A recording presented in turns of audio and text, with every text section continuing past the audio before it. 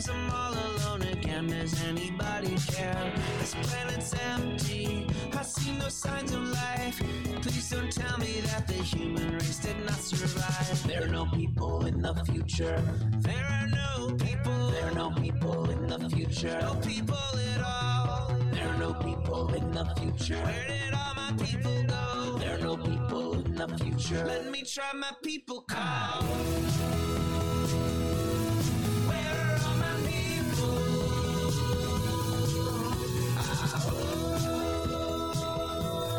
Where are all my people? I guess I'll fly away now. Hey, everybody, welcome. Yes, it is Monday, April 24th, 2023. It is a special 1 p.m. in the afternoon. 1 p.m. in the afternoon version of Raging Chicken's Out to Coop Live. Yes, indeed it is. This is Kevin Mahoney, creator and founder of Raging Chicken. On Out to Coop Live, we talk to progressives, activists, and troublemakers of all sorts, right from our own backyards from across the country. You can also join us at the end of the week for our Friday Politics Roundup, where we break down the good, the bad, the ugly in state and national politics. You can get all our shows by subscribing to our podcast on iTunes, Spotify, or wherever you get your podcast. You can help support this show by becoming a patron for as little as $5 a month. Head on over to patreon.com/rcpress for all the details. Or you can help out the show by heading over to our YouTube channel if you're not there already. Smash that subscribe button, like the stream for this show, and hit that notification bell so you know every time that we go live. For more PA Progressive Talk, tune into the Rick Smith Show's live stream at 9 p.m. Eastern. Wherever you get your streams, Rick's going to be there. Let's face it. And make sure you subscribe to his podcast wherever you get your podcasts. For all the details, head on over to thericksmithshow.com for the latest across all his platforms. And if you haven't checked out the Sisters of the Night Caucus podcast, I don't know what you're waiting for. The amazing PA women stirring the political cauldron behind this podcast rock the house. And they know where the bodies are buried. Make sure to follow them on Twitter at The Night Caucus. That's at The Night Caucus on Twitter. And subscribe to their podcast wherever you get your podcasts. Yes, indeed. And if you haven't heard, The Signal. Yes, The Signal. The Signal is a... Wait, I'm going to do something real quick here, everybody. Right, there we go. The Signal is a new podcast from the Bucks County Beacon. Yes, The Signal is hosted by the Beacon's editor-in-chief, Cyril Michaleko, and produced by yours truly. Yes, indeed. Yes, what do they do on The Signal? Well, twice a month, The Signal will shine a light on the right-wing extremist currents streaming through Bucks County and beyond. Cyril invites guests to provide insight, analysis, and organizing solutions so that we can steer the community toward calmer, saner, progressive roots. Check out the information on that at thebuckscountybeacon.podbean.com, or you can get that show wherever you get your podcast. And for all you gamers out there, the Quakertown-based black family-owned gaming store called The Game Inn, yes, The Game Inn with 2 N's. Like they're friends of the show, they've got everything for retro N64s, the latest for all consoles, video games for all platforms, collectibles, action figures, Funko Pops, walls of Funko Pops, and kids get discounts with every A on the report card. Check them out on their Facebook page and follow them on Twitter at The Game Inn. That's with 2 N's. If you got a question about a game, looking for something hard to get, shoot them a message or drop them an email at thegameinpa@gmail.com. And a special shout out goes to Jonathan Mann, who wrote our intro song, There Are No People in the Future. Check out all his great stuff and follow him on his YouTube page or follow him on his Twitter at Song a Day Man. That's at Song a Day Man on Twitter, again with 2 N's. And with all this craziness happening in our communities, we cannot let Paul Martino and his oligarch friends buy our schools and push extremist politics in our community. Raging Chicken has teamed up with Levelfield to launch a truly community-rooted PAC to invest in organizing, supporting local and statewide progressive candidates, and unmasking the toxic organizations injecting our communities with right-wing extremism. We're putting small-dollar donations to work to beat back the power of big money. You can get more information and drop your donation at ragingchicken.levelfield.net. And we've got some great shows coming up on May 8th. Next week, we still got like 2 or 3 possibilities, but on May 8th, I welcome Mark Engler to the show. Mark is a Philly-based writer, and he's author of This Is an Uprising, How Nonviolent Revolt is Shaping the 21st Century, and a member of the editorial board of Dissent. And we're going to be talking about his latest article, Can Movements Keep Politicians from Inevitably Selling Out?, which appears in Dissent, The Forge, and Waging Nonviolence. But that's not until the 8th. We're here for this show, right? And on today's show, in this episode of Out to Coop Live, I welcome François Furstenburg to the show. François is a professor of history at Johns Hopkins University. and we'll be talking about his latest article in the Chronicle of Higher Education, Higher Ed's Grim, Soulless, Ed-Techified Future. I am depressed already, right? But he's looking at Temple's Jason Wingard, how he champions skillification. Now, he may be out, but his vision lives on. And in the wake of the unabashed anti-union tactics during the recent Temple University Graduate University strike, and an overwhelming vote of no confidence by the faculty union, Temple University President Jason Wingard resigned. However, as we'll talk about today, Wingard's ideas for higher education will, in the words of Furstenburg, quote, continue marching across the landscape of higher education like zombies, transforming the content and purpose of curricula in the image of our post-industrial financialized moment, unless a broader coalition is mobilized to stop them. François has been a professor of history at Johns Hopkins University since 2014. He previously taught at the Université de Montréal. My French is like, forget about it, so I apologize in advance. From 2003 to 2013. He is the author of various books and articles on early American and Atlantic history, as well as co-author on a college textbook. He began writing essays on the state of higher education during the pandemic in 2020, when he became alarmed by the corporatization of American universities. His writing on the topic can be found at the Chronicle of Higher Education, the American Prospect, and the AAUP's magazine and blog. Welcome to the show, François. Well, thank you so much for having me here. It's a pleasure to be chatting with you. Well, like I said to you a little bit before the show, is that I know that when I read your article, I'm like, man, do we need this kind of writing right now?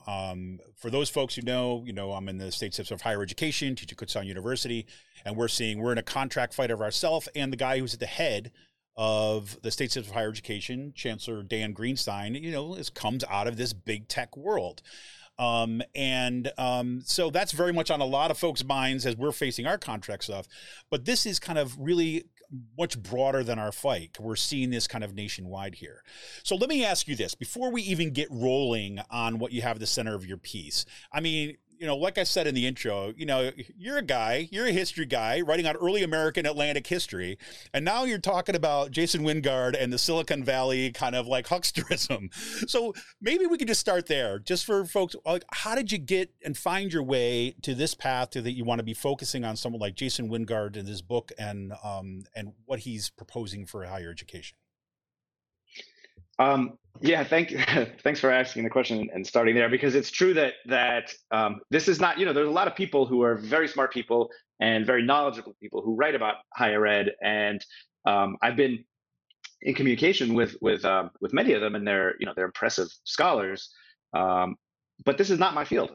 I am an early American historian. I'm trained in early American Atlantic history. I mostly, the more time I spend in the 18th, 19th century, the happier I am. The 21st century is a depressing place to be, as far as I'm concerned. So get me out. But of course, I live and I work in the modern day academy, and in the end, it's hard to detach. I mean, much as one might sort of imagine being a kind of scholar, ensconced in a kind of ivory tower and unaffected by issues of the day. I mean, we do all live and work in certain material conditions, right? In certain institutions. Right. And of course, we spend an awful lot of our time teaching and doing other kinds of service related work. And so actually, in many ways, this all comes out of my, I would say, kind of service component of my work. That is to say, I got, you're always dragged into different kinds of committees, and as you get promoted, you just get asked to do more and more in the university. So I got put on one committee after another, and over time, internally, getting a little depressed by finding that the sort of committee work that I did, which is asked to participate and to study some issue and make a set of recommendations for kind of internal internal direction of the university, was it became quite clear that an awful lot of that work is sort of made up work. It's sort of a Potemkin exercise in sort of self-governance. But in reality, the decision, very often it was quite clear that decisions had already been made even before any recommendations of any committees that I was part of were issued and decided upon.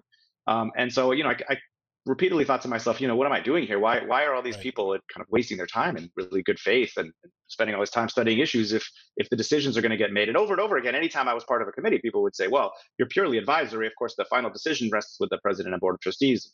Well, okay, but usually whoever's making the decision waits to get advice and recommendations before deciding whether or not to listen to that. Doesn't usually happen before. So anyway, so that was the kind of background context. And then when the and also the other thing I'll say is just general impression that the people who do ultimately make the decisions, and that in an institution like my own, it's the board of trustees is ultimately the body that really makes all those kinds of decisions. Any important decision for the university has to go through the board of trustees, including my own tenure, let's say, or my own promotion. Right. And so my increasing sense that the people who sit on that board, and those are the people who hire the president of the university, who then hires all the vice presidents, and all the other who runs the administrative operation of the university. Those people really are quite detached from the actual function of the university. We spend our time teaching and doing research, and those are as I see it, those are the main functions of the university: teaching and research. And the people who are the final deciders are people who come from completely different worlds: finance, corporations, from the law, sometimes from government, and they know very little about the university. And it would be one thing if they actually engaged with the people who are doing the actual work of the university, but they seem quite uninterested in the opinions of the people who actually know what happens in a university and what a university is fundamentally about. So there was a kind of I would say that's the underpinning of my experience within the kind of institutional functioning of various of the institutions where I was working, and then when the pandemic hit, this materialized for me in a very concrete way. So the pandemic hit, and all kinds of stuff was happening very quickly. I mean, it was a very chaotic moment, and I don't necessarily blame institutions for responding the way they did. Nobody knew what to do. Right. But at my institution, Johns Hopkins, which I get told over and over again is very wealthy. Our president is incredibly successful. He keeps raising more money. We're growing. We're successful. We're wonderful. We're great. And within, I think it was some 4 to 6 weeks after the pandemic hit, the university responded by taking a series of really quite drastic measures, I thought. And some of these, some of them seemed sort of reasonable, like hiring freezes or salary freezes. I mean, that's not crazy. Some of them seemed a little hasty, layoffs and other kinds of things. And some of them seemed downright, they struck me as illegal. I mean, I assume they weren't, but so the one that really hit home was the university decided it was going to freeze our pension contributions. We don't have I don't know if you in the Pennsylvania state system have a real pension. I used to have when I was at the University of Montreal because Canadian, but we have just contributions into our the equivalent of a 401k. It's a 403b, and the university has some required contribution. I thought this was part of my contract, and they announced that they were freezing that, and all that stuff. They said we're looking at deficits of in the hundreds of millions of dollars, coming up, and I thought, wow, this is awfully fast to be making these kinds of decisions. Nobody knows what's going to happen. I can understand being prudent, but this seems as though it's really jumping the gun. Right. And so the way that I framed it in my head, the way that I was experiencing that is this was a kind of, shock doctrine, disaster capitalism, totally. Right? 100%. This is, these are a bunch of people who sit on our trustees who think, why do we give such generous benefits to our employees? That's crazy. That's a waste of money. We cut that out long ago in places like, in the companies, that we bought in my private equity firm or whatever. And we've looted those pensions ages ago. Right. Why are we still doing that here? And so, here opportunities seemed to come along and they were obviously ready with the measures to take. And this seemed astonishing to me because these were extreme measures without any input from anybody who was affected by them. There is a sort of faculty advisory budget committee, but no, it's not an elected body. And I've spoken to some of the people who sit on that, and they say that their voices aren't listened to anyway. So they're told again what's going to they're told about decisions that get made sort of before they're announced. That have been made before they're announced. But in no way is that a governance body, right? So anyway.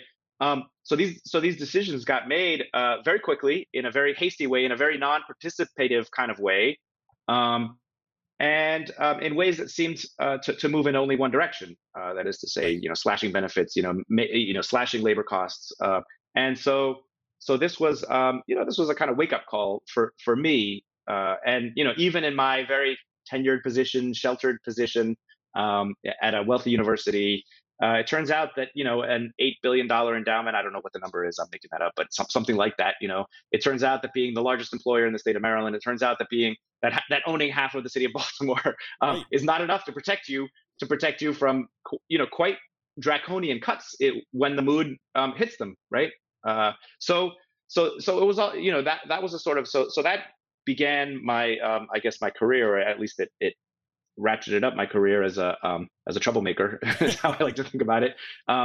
And somebody who writes about and speaks about these issues of university governance and ways in which I mean the broader theme of everything that I have been writing about this, I think, is that our universities are not corporations, and they, for too long now, they have been run as though they are for-profit corporations. They're run by the same kinds of people, people who come out of that world, who know about that world, and don't know much about the world of higher education. And those are the people who are running our system, and they're running it into the ground. That's what I'm worried about. Yeah, and I think that's there's every reason to be concerned about that for sure. A couple quick anecdotes on this one. One, I think you mentioned about people pre-deciding things after they ask for faculty input. And I always think about, it seems like the data that they're looking for from faculty, they've already made a decision, then they're looking to backfill the data to kind of support what they've already decided to do. And when the data doesn't comport to what they said, they just ignore it. And I remember I used to be the head of our composition program at Kutztown University. And for the longest time, we kept on hearing we need data about like these particular programs. We had an introduction to college composition for first generation college students or students who were struggling with their writing, right? That was a 4-credit class, but it was an elective class. And we had this directed self-placement program, all this stuff. And they said, well, we knew they wanted to get rid of it, but we're like, okay. But it was, well, this shows that this stuff works. And they're like, well, we need data. So we went out, we did the research because we're academics and we do research, and we went out and find best practices. We looked at a variety of programs across the country. We presented them back with data, right? Went to a meeting, and turns out they hadn't read the report that we had given them, right? And then basically said, well, this is nice, but this is not from Kutztown. Like as if Kutztown is somehow its own little micro universe, that it does not obey the laws of physics, that somehow we need only data from Kutztown to determine whether or not it's successful or not. It was like the most absurd thing I've ever heard. But it was like, and we see that as a pattern. And again, it's not, I don't mean to suggest it's just Kutztown. That's exactly the kind of thing that we see over and over again. Our chancellor just did this with the consolidation of 6 universities into 2. Right, had all these like workshops and faculty workshops and worker workshops and student workshops, and they just went on and ignored that, to the point where when they gave the presentation about consolidation, instead of actually having student voices represented at the Board of Governors, he made up, right, representative students to tell the stories, right? I mean, it was just insane. But anyways, the irony of your story on Johns Hopkins is exactly when you said this is a shock doctrine policy. I hear this. That's exactly how I heard what you were saying. And not only that, the irony of it is that Johns Hopkins was the go-to place to get COVID data, right? So on the one hand, you had, this is the institution that became central, and you would think there would be enough people that would say, hey, you know what? We don't know what the hell's going on here. We just need to kind of like keep the ship in like going forward in the way that it is. Let's not make any crazy changes. Let's not fire people. Let's make sure that we can deliver what we're doing. But instead, they do something very different. I was just going to say, just to bounce back on what you're saying. I mean, I think, I've wondered back and forth whether this is sort of an intentional strategy when you bring faculty in, right? In an ideal world, or at least I don't know. I'm wondering if this is really the ideal world, but in the model that has existed to date, right? Which I take from the AAUP, the American Association of University Professors. University governance is a kind of 3-legged stool. It's made up of multiple components that kind of work together, right? So you've got the Board of Trustees, you've got the university administration, who's the president and everyone else, and you've got the faculty, right? And these all have their main, they've all got their main responsibilities, and they've all got their main functions, but they all work together as a kind of check and balance, right, system. and ideally they collaborate and so on. But in my mind, that three-legged stool has been kind of kicked apart, in particular, so that the board of trustees and the president, and the board of trustees ultimately oversees the president, and everything the board of trustees knows comes through the president's office, at least in my institution, but I think in many institutions. So meanwhile, the faculty have been more and more pushed aside. And you talk about the experiences that you've had of sitting on committees where decisions are, where the data is irrelevant, right? The decision's just been made. And this is a very disheartening experience for many of us. And I think any academic can tell you a dozen stories like that where they've experienced that kind of thing. And what's the obvious outcome of that, right? Is that, well, the next time I'm asked to serve on a committee, I think, why should I waste my time here? You guys aren't going to take me seriously. This is going to be a huge time commitment for me, and no one's going to listen. So that just demobilizes people to do this. And then, of course, it's a kind of vicious circle at that point, right? Because if the faculty don't give their opinions, then no one else's opinion is being solicited. So then the decisions get made even more unilaterally. So whether this is an intentional strategy or just an unhappy outcome is, I guess, a little bit irrelevant. But everything moves in the same direction. 100%. And just so you know, commentary, everybody. So we're having a little issue with your mic. Mike, I don't know if my mic is breaking up for you too as well. We're hearing a little bit, yeah. Yeah, we're hearing a little bit. Get off my... Yeah, maybe try that and see if that makes a difference. Okay. All right. Sorry about that. Yeah, sorry about everybody, but as everybody knows, right? Periodically, the internet does things beyond our control. The gremlins take over.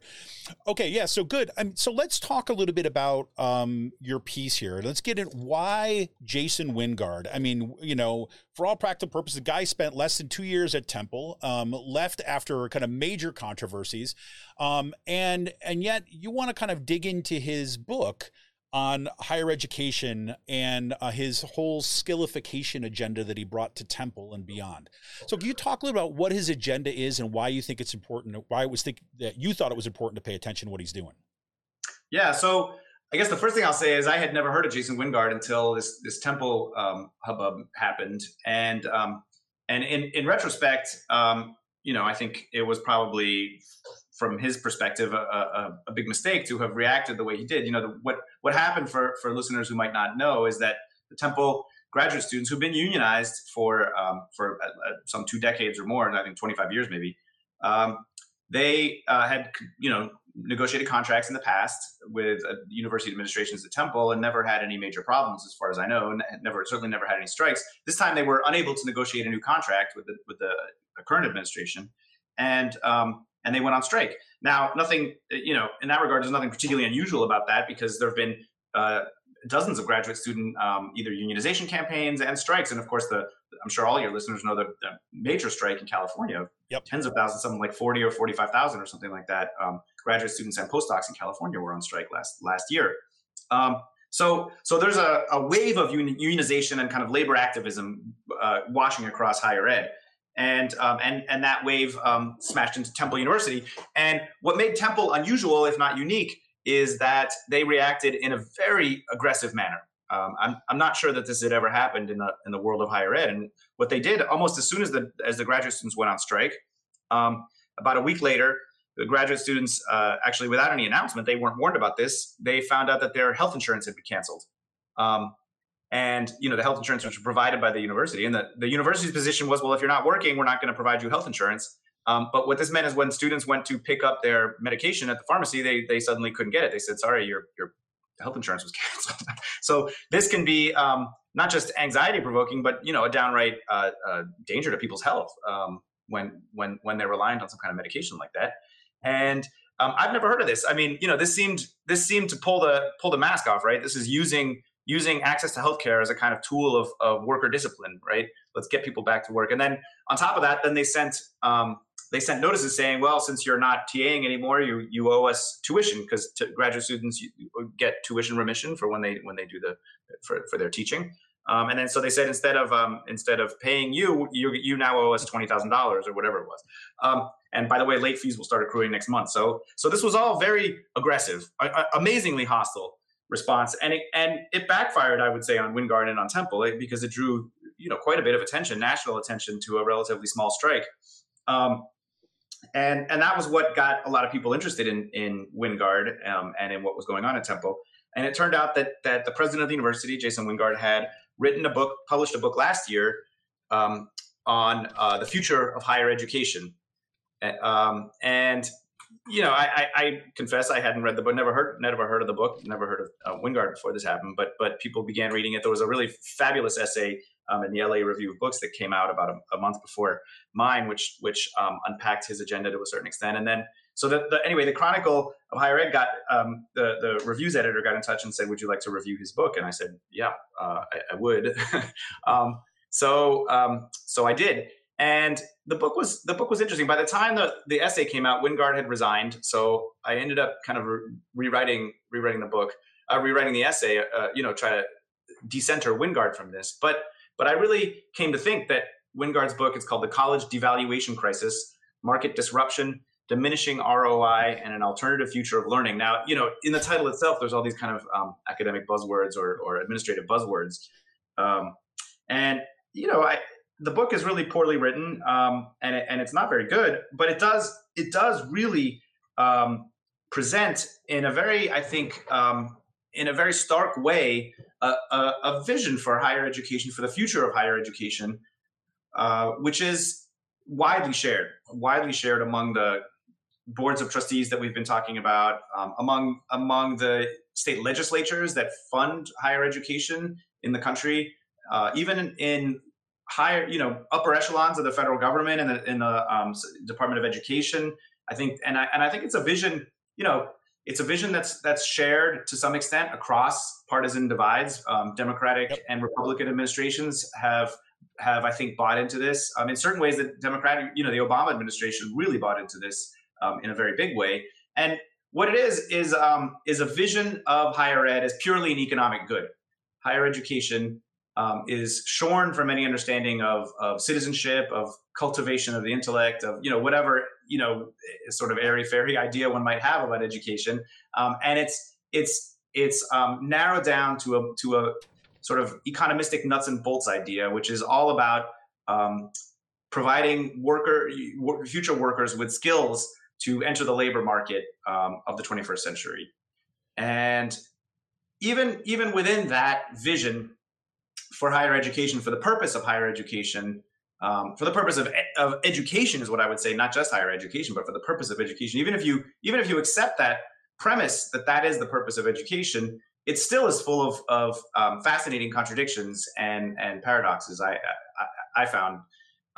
So I began in that essay. I sort of tried to spin out what not just what was at stake for thinking about higher education and the purpose of higher education, but really for a whole vision of society that understands, what I guess I specifically didn't, purposefully didn't use the term neoliberal in the essay, but it is what I think many people would call a neoliberal vision of society, in which everybody is a kind of independent, autonomous entrepreneur, where each of us is our own entrepreneur basically, and we all accumulate a set of skills that we then deploy in the labor market to sell our labor according to skills, and in this vision for society, I mean, power imbalances don't really exist, so I can sell if I'm not able to get a job, it's because I haven't been properly skilled. I haven't skilled myself properly. It's not because there are structural conditions to the world in which poverty is constructed by social policy. It's because I'm not properly skilled, and so it's a very convenient kind of ideology, I think, for explaining economic inequality, for explaining all kinds of social ills, because you can basically put that at the feet of the individual, rather than trying to look at larger structural explanations for things that might not be working the way we would like in our society. Right, and you mentioned this too as well. And it's like there's the world as presented, right? The world that they, through their lens, right? So if you take like something like gig work, right? So from these folks, from this agenda that we see in Wingard, right? Gig work is kind of like, yes, it's an opportunity for individuals to express their creativity and kind of flexibility and show their entrepreneurship freed from the structures of the past, right? It's this heroic kind of like freeing narrative, right? As opposed to gig work as a means for breaking the backs of unions, right? kind of disrupting the kind of like the working class and driving down wages and for you, so you can accumulate more profit through these kind of little Silicon Valley kind of app-based things. I mean, that's the kind of contrast you see between these narratives, right? The story that they're trying to tell, right, which does seem, as you mentioned at one point in the article, Silicon Valley hucksterism, right, versus like what a more kind of like direct analysis of the past 30 years of what's been happening both in our economy and in higher education would lead to us in a very different kind of direction, right? Yeah, that's right. And so it's a very convenient kind of vision. I mean, it helps us understand inequality and poverty and discrimination, and you know, it helps us narrativize that in ways that are less disturbing, right? They can be blamed on individuals. And you know, and then so there's a kind of ideological work that happens, but then there's also a very kind of material or commercial work that's going on along the side, right? Because let's talk about the main players that we got going on here. Yeah, well, so these are all companies. I mean, that I've never heard of, but that are playing an increasing role in higher education. You call this, right, the alternative educational ecosystem. Right? That's right. He uses words like landscape and ecosystem a lot, and you know, more or less what I would call this is the privatization of higher education. So it's the kind of outsourcing of a lot of functions of higher education to private companies, for-profit companies, and mostly startups in what Silicon Valley calls Ed-Tech. And these are companies that have grown very rapidly, with almost all of them funded by venture capital.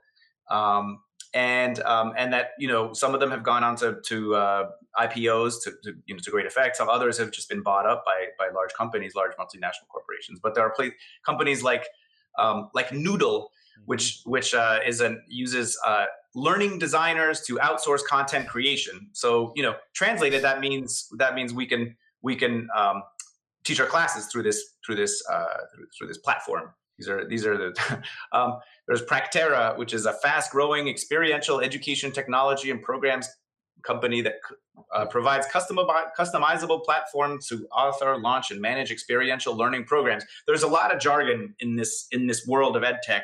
A lot of it is kind of nonsense, if you ask me. But these are basically taking the functions that have traditionally been done that used to be done by tenure track professors, 100%, and then were done by adjunct professors, contingent, labor, and I think the next stage of that process is to completely outsource them to these private companies, which can provide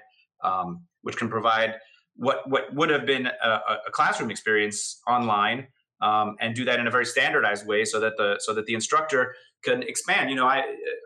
I'm sort of limited as a professor, right? If I want to teach a seminar, I probably should limit that to around 30 people if I want it to be effective at all. If I want to teach a lecture class, in a room, perhaps I could teach, in a large lecture hall, maybe I could teach 300, 400 or something like that with a group of TAs. But here with this kind of thing, I can put a course online, or not I, but someone who's paid to create this content can put a course online and teach potentially thousands, hundreds of thousands or more. And so, what should be said too is that once you do that, right, once you get into kind of like the developers or the creatives to develop this kind of content to put online, you don't even need those people anymore, right? You can just run this as kind of a series of modules that kind of can get graded by, whatever rubric. Maybe you need people initially, but eventually you could turn this over to AI to kind of use this rubric to grade all these people to issue them their certificate, right? Absolutely. And a lot of this content isn't so much going to be created. Even if I were to, let's say, record a lecture, it wouldn't be created necessarily by people who are specialists in teach a class in early American history. It wouldn't be taught by necessarily somebody who has a PhD in early American history. It might be taught by a learning design specialist or something like that, right? Who has been trained in perhaps in some kind of pedagogical abilities, or not, maybe not, maybe that was outsourced already. And then maybe I was brought in to consult and make sure that, do a little bit of fact checking to make sure that they're not getting anything fundamentally wrong. And then that would get spun off, right, by a company like this, and then reproduced ad infinitum, and then the person who would have served as professor can be turned into a kind of coach, right? That's how they see this, and for these coaches, you don't need a PhD for that. At best, you need maybe a master's degree, or maybe not even, and you're there to sort of help the student along through this learning environment, or whatever one would call it. So you probably just need like a certificate in kind of like higher education learning delivery, right?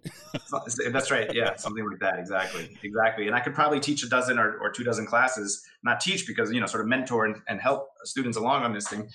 So you can see how, from a certain perspective, this is marvelous, right? Because this allows you to slash costs in a big way. I mean, one of the major costs for universities, of course, in addition to facilities, is labor. Yep. It's the cost of instructors. So if you can reduce that, you are providing a much cheaper form of education. Whether you're providing a much cheaper form of something. Whether you can even call that education at that point is up for grabs. But it is certainly much cheaper to do. And not incidentally, the profits from that don't go into, let's say, the pockets of the people who are doing the work. They go into an awful lot of that gets diverted to the shareholders of these companies that are providing this work. Right. And let's talk about these companies that are kind of having all this innovation going on in the ed tech world.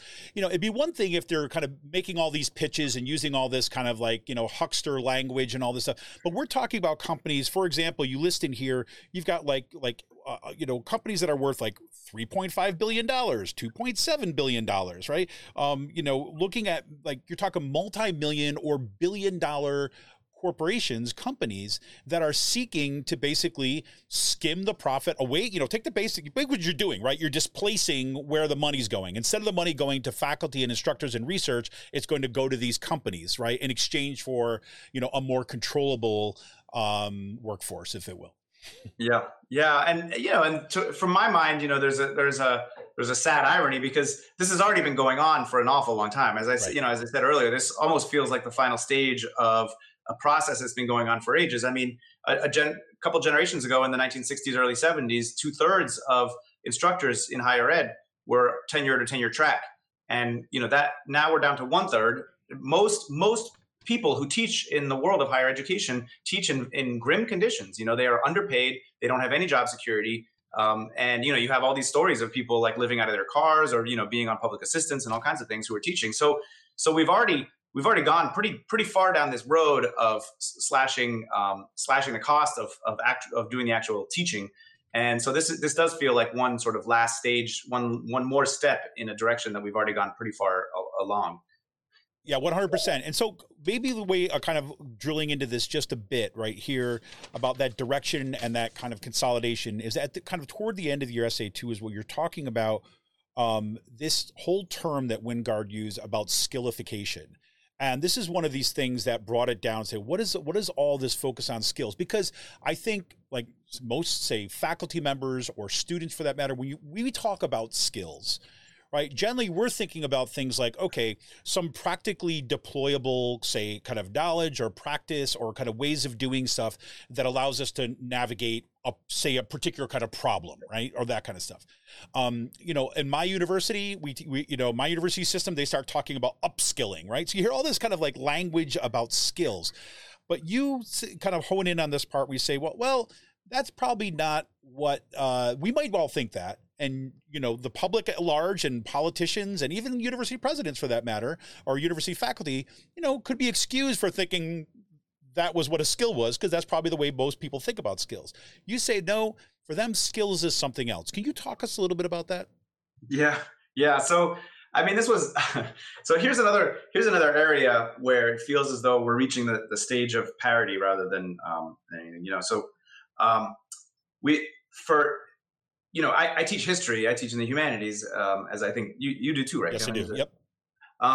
And so, for those of us in the kind of beleaguered humanities, we've spent most of our careers hearing about how you don't learn anything practical if you are a student in the humanities, right? Yep. And so universities have been shifting, and this has been going on for decades now. They've been shifting into these more applied fields, right? So we all hear about STEM: science, technology, engineering, and math. These are the main things that we need to be teaching our future workers for, because we don't want them learning useless things like how to write a history paper, how to deconstruct a Shakespeare sonnet or something like that, right? That's not gonna give us the jobs of the 21st century. So all this emphasis on applied skills, on kind of applied education, that and then you start to ask, well, what does this mean, concretely? Like, what do we want workers to future workers to actually learn? And presumably this is things like coding, or whatever, the things that will actually is something that will get you a job right out of graduate school, right out of college. And this is what the employers are always complaining about, right? We have these students coming out of these fancy Bachelor of Art programs, and we have to train them to do the things that we want them to be doing, as though that's a crazy idea that they should train their workers. So we've been pushing people in that direction. And then there are several, I think, fascinating kind of ironies that come out of this. One is that when you actually ask the employers, concretely, like, what is it that you want your students to know? Is it something like coding? I mean, is that what you want them to know, or do you want them to know, like, I don't know, massage therapy or something like that? You're just like, well, actually, you'll ask them, well, what we really want them to know, we want them to be problem solvers, right? The work of coding is always changing, right? You can learn how to code today, but in a year, many of those skills will be outdated. So what you need to learn is how to be a learner. You need to learn skills of critical thinking. We want people who can write well, who can communicate well. And those, over and over are the sort of skills that employers say they want. And so then, you pause for a second, you say, wait a second, those were the things, I thought that's what I was teaching in my history classes, 100%. Right? Critical thinking, how to write, how to pose problems, how to ask questions, how to communicate clearly, how to present data, right? These are the things that I thought I was teaching in my class, but I was told, no, history is useless. Go into engineering, learn coding, whatever it might be. So that's irony number one. But irony number two is, by the time I got to the end of this book, this kind of awful but fascinating book, I was puzzled. What exactly are the skills that Wingard is talking about? Because he's not talking about, although the employers tell him from time to time, we want critical thinking. That's not actually what he's talking about.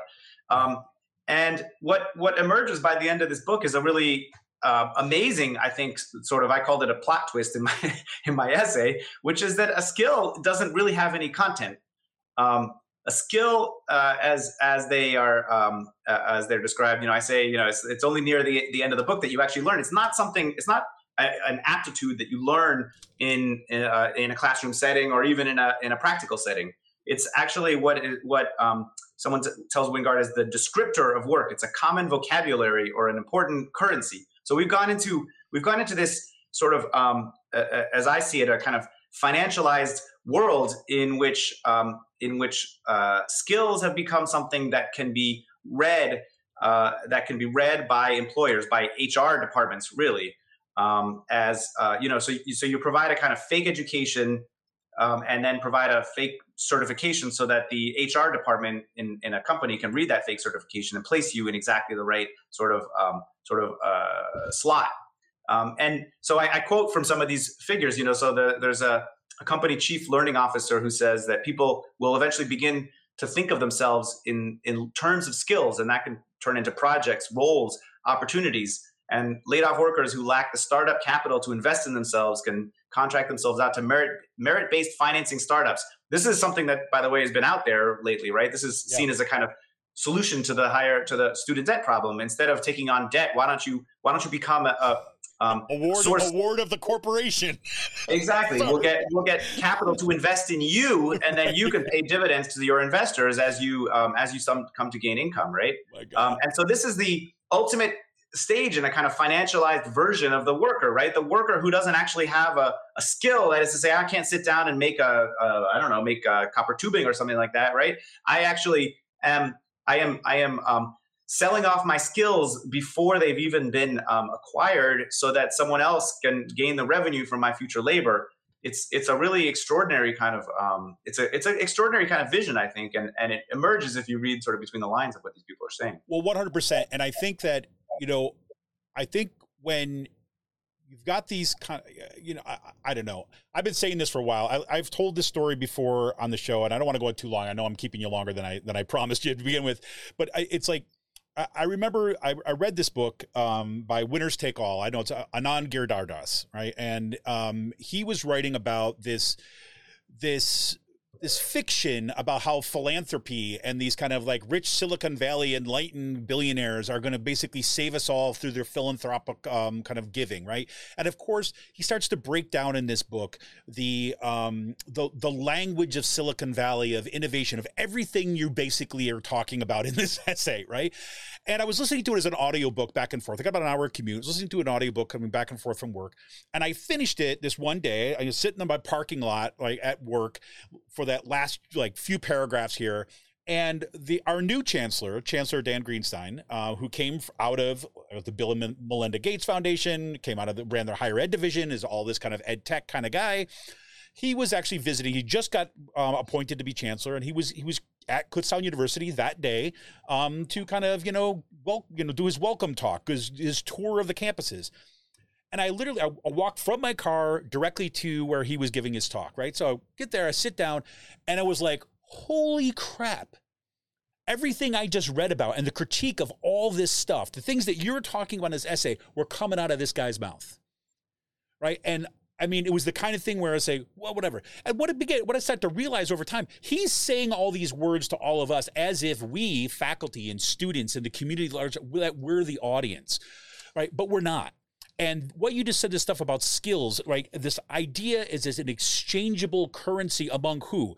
University presidents and businesses and all these people in these ed tech firms. So it's an interchangeable commodity. Whereas the students, the ones that inhabit the skills, right, they're irrelevant here. They're just basically telling employers about how to think about the workforce in such a way that is going to get them more money. That's the way I kind of I walk away from this stuff, because I find this so disgusting, right? That it's a dehumanization of faculty, of students, and frankly, of our kind of like entire kind of social order, if you will. And I don't mean to go too hyperbolic here, but I mean, this kind of language, right? And as you have correctly said, of course, this has been a long march, right? They've been on this train for, since the 1960s and slowly kind of gutting what has happened in kind of higher education. But to see now that people are getting appointed, right, to head positions at place Temple University and elsewhere to carry out this agenda, right? And knowing that the victims of this are not only just going to be us as faculty, but are going to be those students who are then going to be released into this world that is going to expect them to somehow piece together a living, right, by selling themselves to the highest bidder. I mean, it's disgusting to me.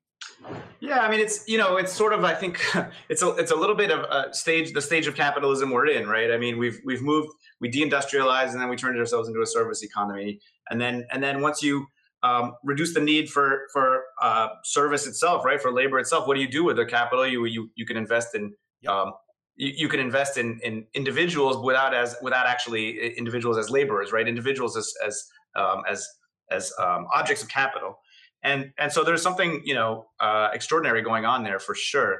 I think so the book that you talk about, Winners Take All, I think it's just a really great book, and it's been a little while since I've read that book, but one of the things that I take away from that book is that the people who created the world that we live in and who most benefit from the world that we live in aren't going to solve the problems generated by that world, right? And if we think they are, we're fooling ourselves.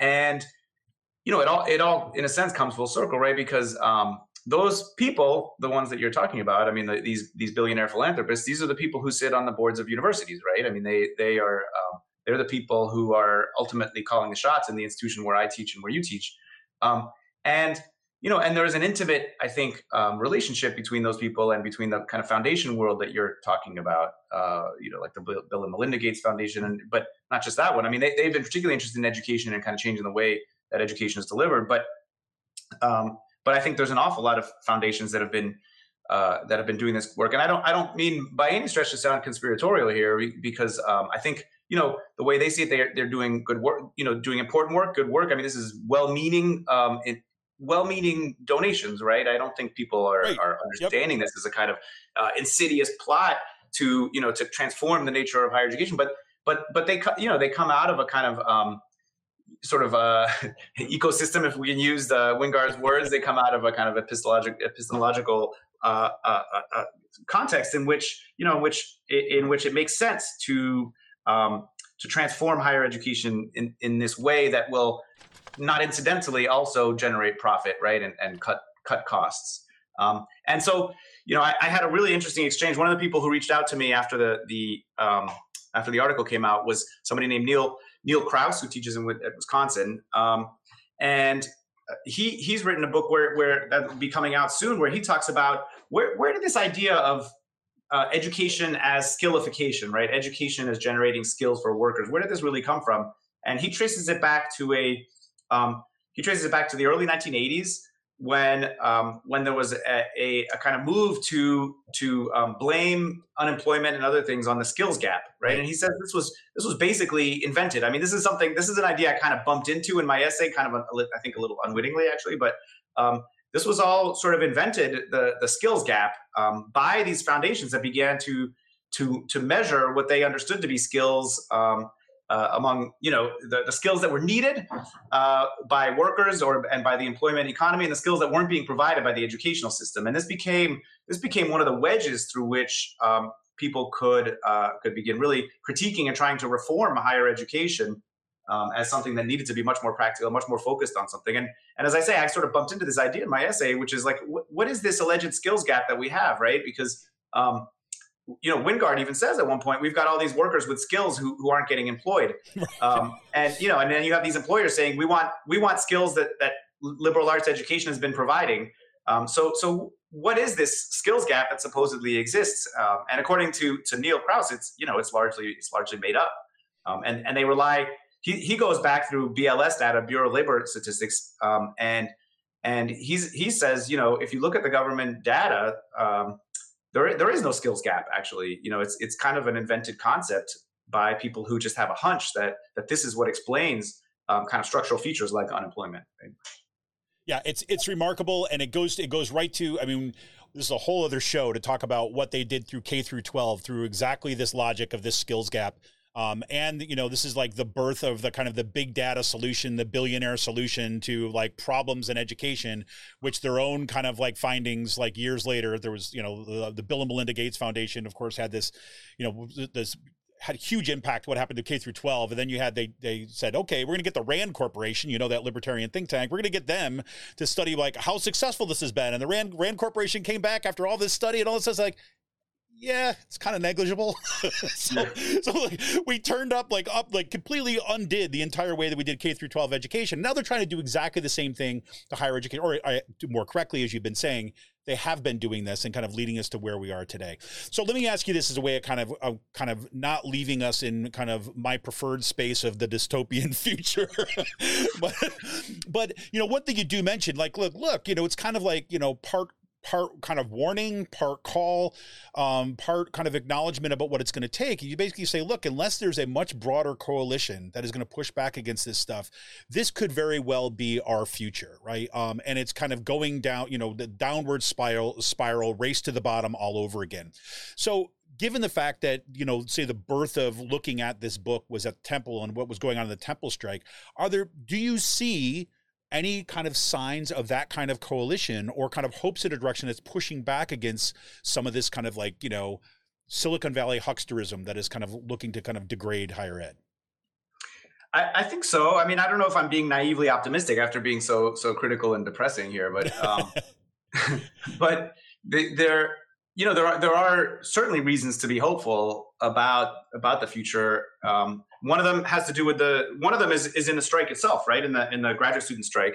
I mean, look who's out of a job right now. It's Wingard, right? It's not the graduate students. They ultimately won. They got a contract. It didn't get them everything they wanted, and still doesn't give them a living wage actually. But it's a big improvement over what they had. They get some parental leave. They get health care for their dependents, and they got a substantial pay raise. So they won a lot, and Wingard got fired. So even right there, there's some sign for hope. And what is it that led to that? Well, it was labor action, right? It was solidarity. It was labor action by the students, and it was ultimately the solidarity of the faculty that was outraged by the actions of Wingard, not just the faculty, but the students and the broader community, right? The kind of media attention that this brought. which which pushed Wingard out and may well push the president of the board of trustees. I haven't been following actually in the last few days, but so that's something. Then there's of course all the broader labor action that I alluded to earlier, right, across higher education. Last year, the Rutgers strike that's still kind of potentially they might go back on the line if they don't get this thing. I mean, there's a amazing example of solidarity across even divisions. You're not kidding. I think that one is even more impressive, actually, than perhaps the graduate student strike in California was an impressive run, not just because of its size, which I mean it was huge, right? This was 40-some thousand workers, but also because the postdocs got what they wanted and then stayed on strike to support the graduate students. There's solidarity, right? And then the strike at Rutgers is the most impressive of all of the ones that I've seen. Again, this is not my field. I'm sort of a dilettante in this area. I follow it as an activist, not as a scholar. But I think that's the most impressive that I've seen right now. Because what was that strike fundamentally about? It was fundamentally about the adjunctification of higher education, right? Of teaching. And the people like me, right? The tenured faculty who have secure perks and actually whose perks, and we have to say this, we have to be honest and open and frank about this, are the perks of our, like the benefits that we get as salaried, protected wage employees come at the expense of the people who are exploited, of the adjunct workers who are doing our teaching in part, right? So that rather than pitting the privileged elite faculty against the underprivileged, toiling, masses, if I can put it that way. I don't mean that at all to be to make that sound denigrating. Instead of pitting those two against each other, this strike brought them in alliance, right? So the tenured faculty were in support of better working conditions, better wages, better benefits for adjunct labor, and that, in my mind, is the most hopeful thing that I've seen, and they look like they're on the cusp of winning that, because ultimately, we can't turn higher education around if the labor conditions don't improve, right? If we don't reverse the system by this massive trend by which we have increasingly turned teaching into the precarious employment, into contingent employment, into underpaid labor.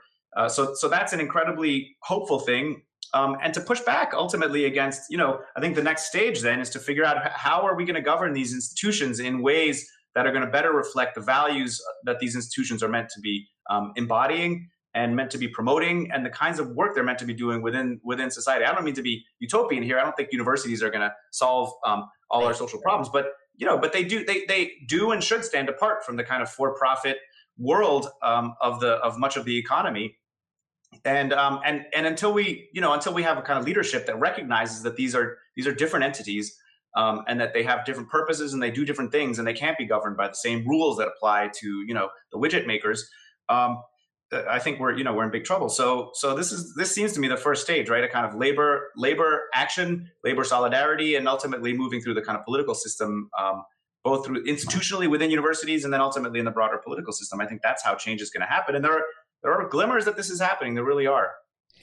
100%. And I can't think of a better place to close this out. And like 100%, this is like what we're seeing over and over again. It's like, do we have like the hope that, the solutions are going to trickle down, right, from these folks, or what we've been saying in this program for years, right? It's organizing and direct action, which are going to get the goods.